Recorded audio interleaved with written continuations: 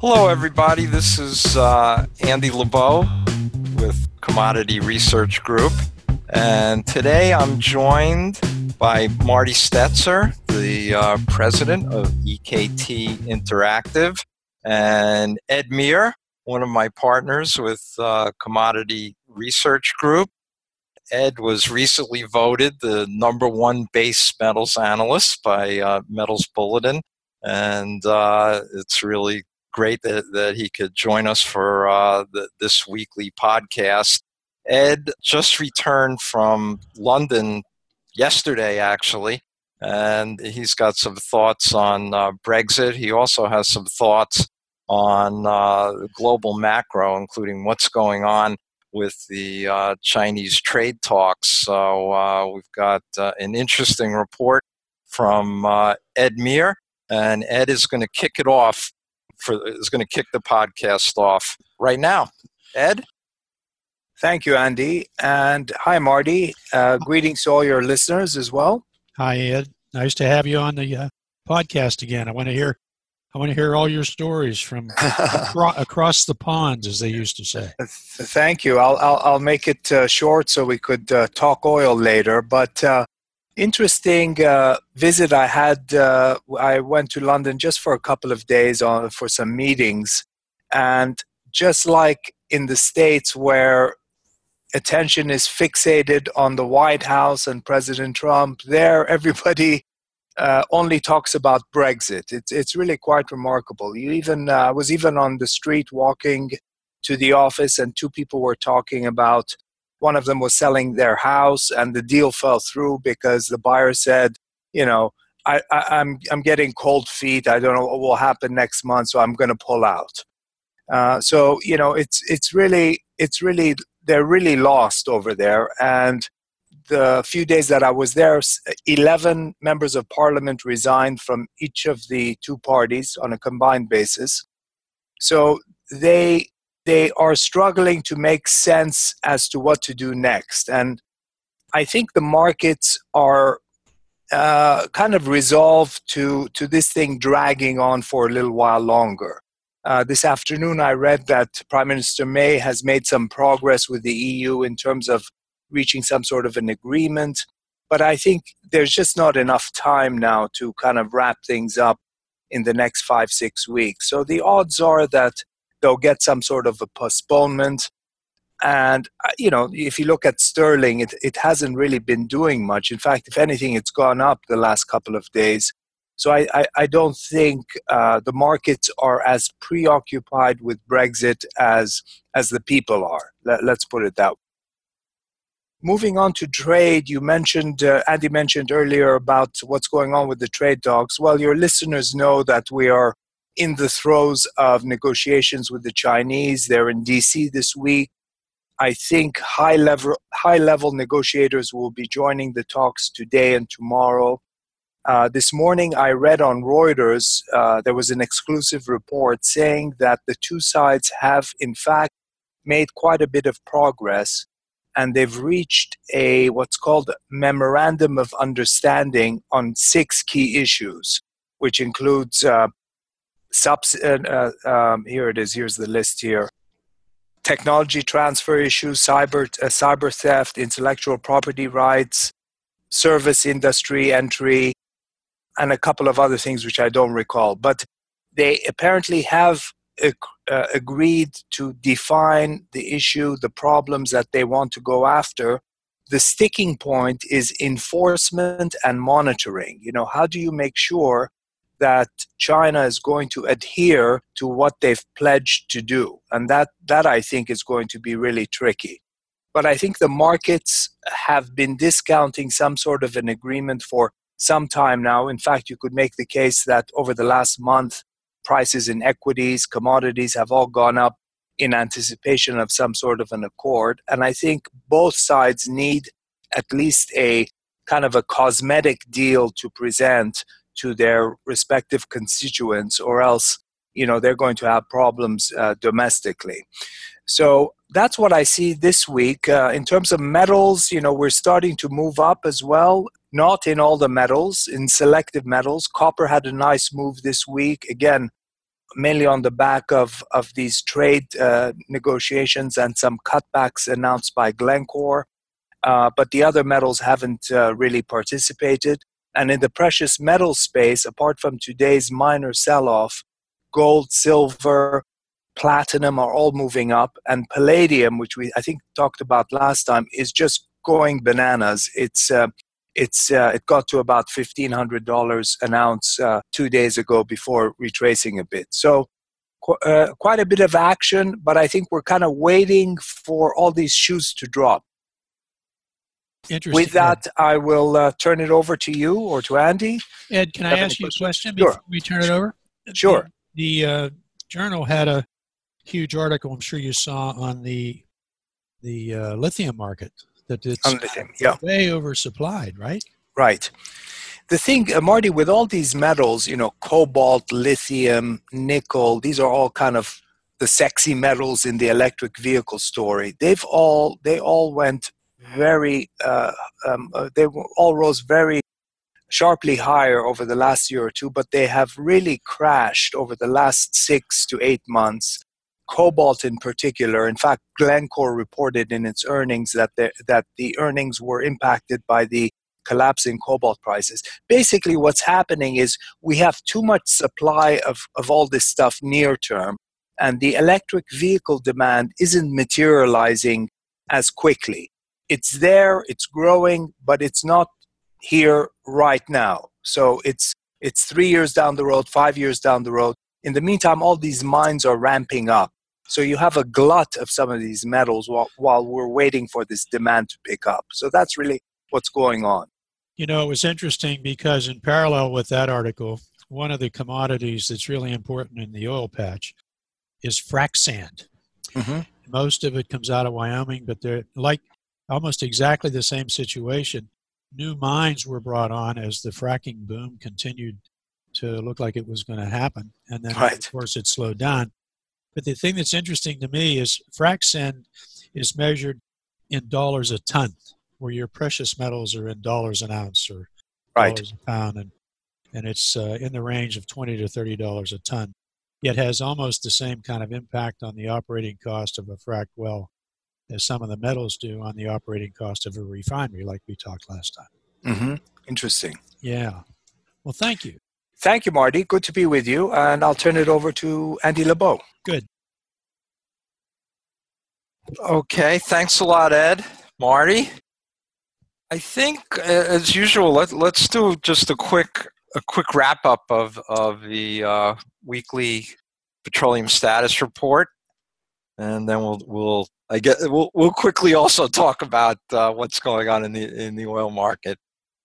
First off, I thought the numbers were neutral. Crude stocks built by 3.7 million. This is the sixth build in a row. We're still, I'd say, for crude, we're at average levels. As a matter of fact, if you look at this week's crude number, it's 454 million barrels. That's relative to a 4-year average of 454 million. So we're right there.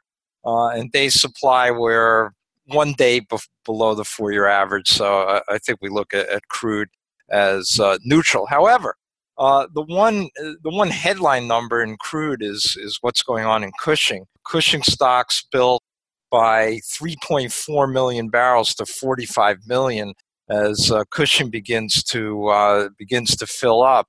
And as a result of the Cushing build, we're seeing the spreads really blow out in the front. Month 1 to month 2 is 50 cents. Month 2 to month 3 is 50 cents contango. And as we're in turnarounds, it looks as though Cushing stocks are going to continue to build, and there's going to be pressure on these spreads, which obviously is a negative factor for the market. Gasoline stocks, I had been very worried about gasoline stocks, say 3 or 4 weeks ago. The build seemed to have stabilized. In fact, this week we drew, and we're right around average on day supply for gasoline, which I think is overall is one could say is neutral or maybe even constructive, because gasoline looked like it could be a real problem. Diesel still looks good and has for months.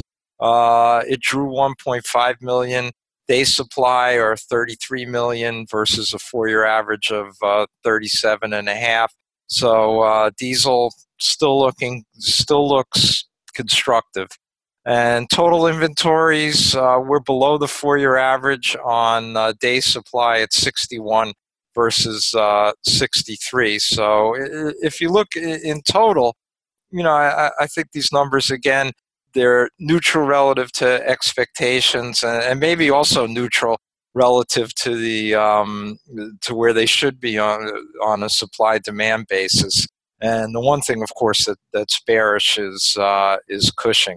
The other big headline news was that were exports. I think it was a record this week at 3.6 million barrels a day of crude exports, and so that also, in the one number, Marty, that is important, because at least we know the capacity to export is 3.6.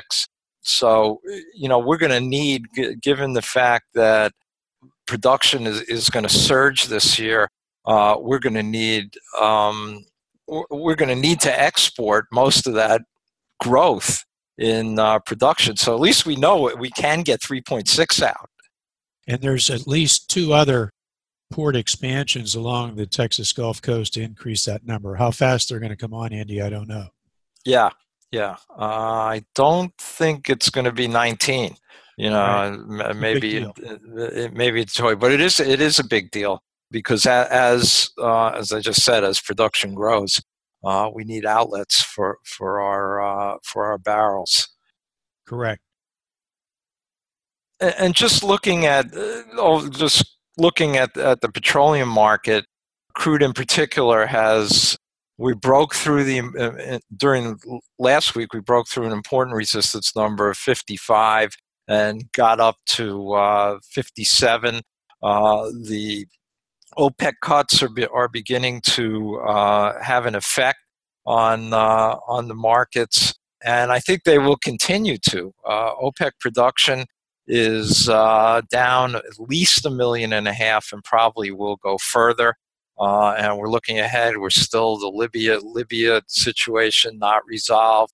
Iranian sanctions not resolved. Nigeria has a big election coming up, and the Delta Avengers have said that if the election doesn't go their way, they could attack some of the facilities in the south. So that's something to watch. And of course, the Venezuelan situation also not resolved. Interesting, but seems like a lot of that has moved off the front page of the papers. I haven't seen much about Venezuela over the past week or so. No, it's moved off the front pages, but it's still, as we know, it's still unfolding. The Venezuelans are still trying to find a home for their barrels. They've been talking to India, Russia too, and China to try to place their 500,000 barrels a day that's been cut off from the U.S. And China, they owe China a lot of money. I've read that they're going to take the crude oil back as part of the repayment of the debt. Correct. They already are selling them. I think it's 250 to 300 maybe in as repayment to the debt, and maybe less than that. But that's going to continue. Maybe they'll be able to increase it. U.S. refiners are in the process of trying to figure out how to replace that heavy crude loss from Venezuela.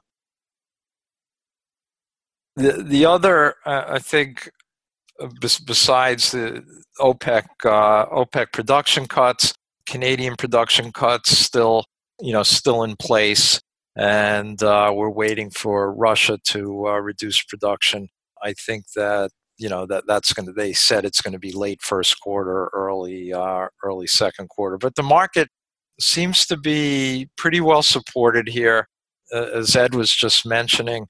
A key factor has been the unease of going along with the possibility of these Chinese trade talks unraveling. But as long as they're on somewhat of a steady move, I think that'll help the undertone to the market. And just looking at the supply demand balances, I think first quarter we're getting into balance, and second quarter looks deficit.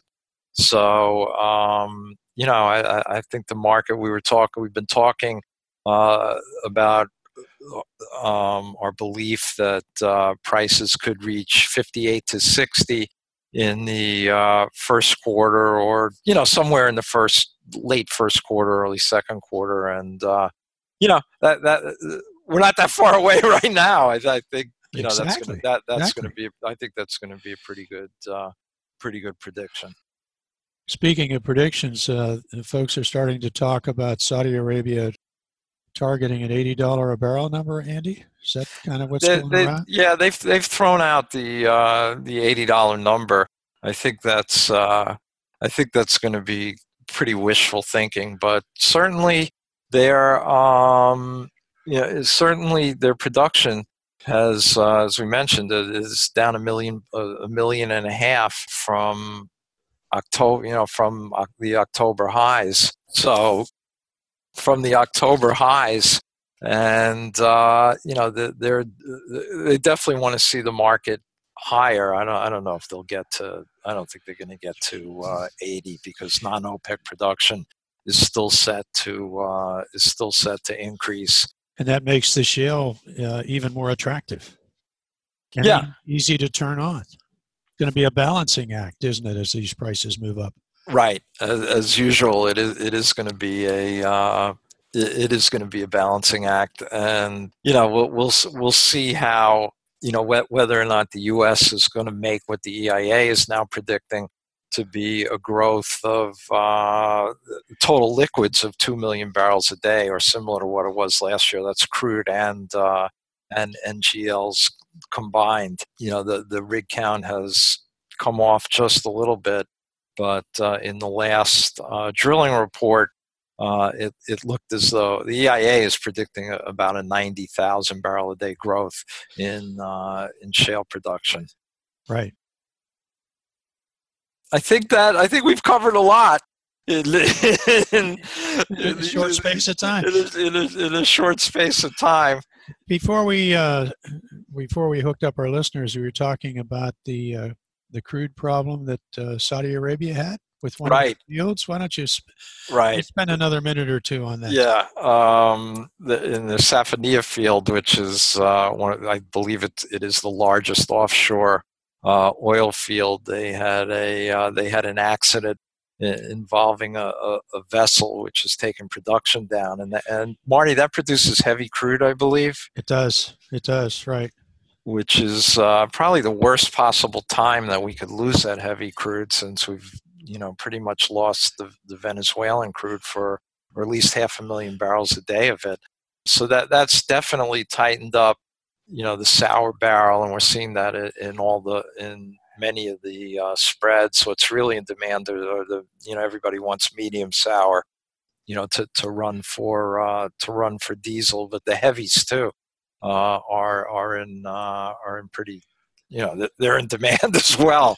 But those medium sours are also Gold Mars is going. Offshore Mars is going bananas on the upside, and Dubai crude is trading like only 40 cents under Brent.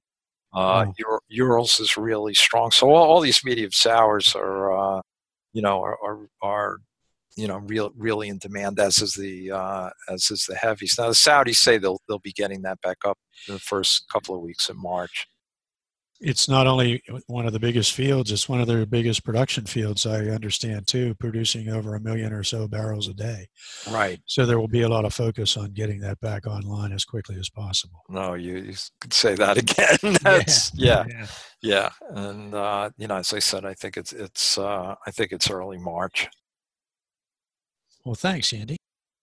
Well, thank you, Marty, and thanks to Ed Meir today. If you want to get a hold of Commodity Research Group, please go on, check our website out at commodityresearchgroup.com, and you can reach me at alabo@commodityresearchgroup.com. You can reach Ed at edmeir@commodityresearchgroup.com. And Marty? And you can reach us at www.ektinteractive.com. If you're relatively new to the industry and would like to understand the difference between a medium sour and a light sweet crude, we have a series of training courses, especially the ones on downstream and refining, that address those types of issues. We'd love to have you take a look at our website. You can get 3 of the courses for free: upstream, midstream, and downstream. And Andy, thanks for the opportunity to participate. Okay, thank you, Marty.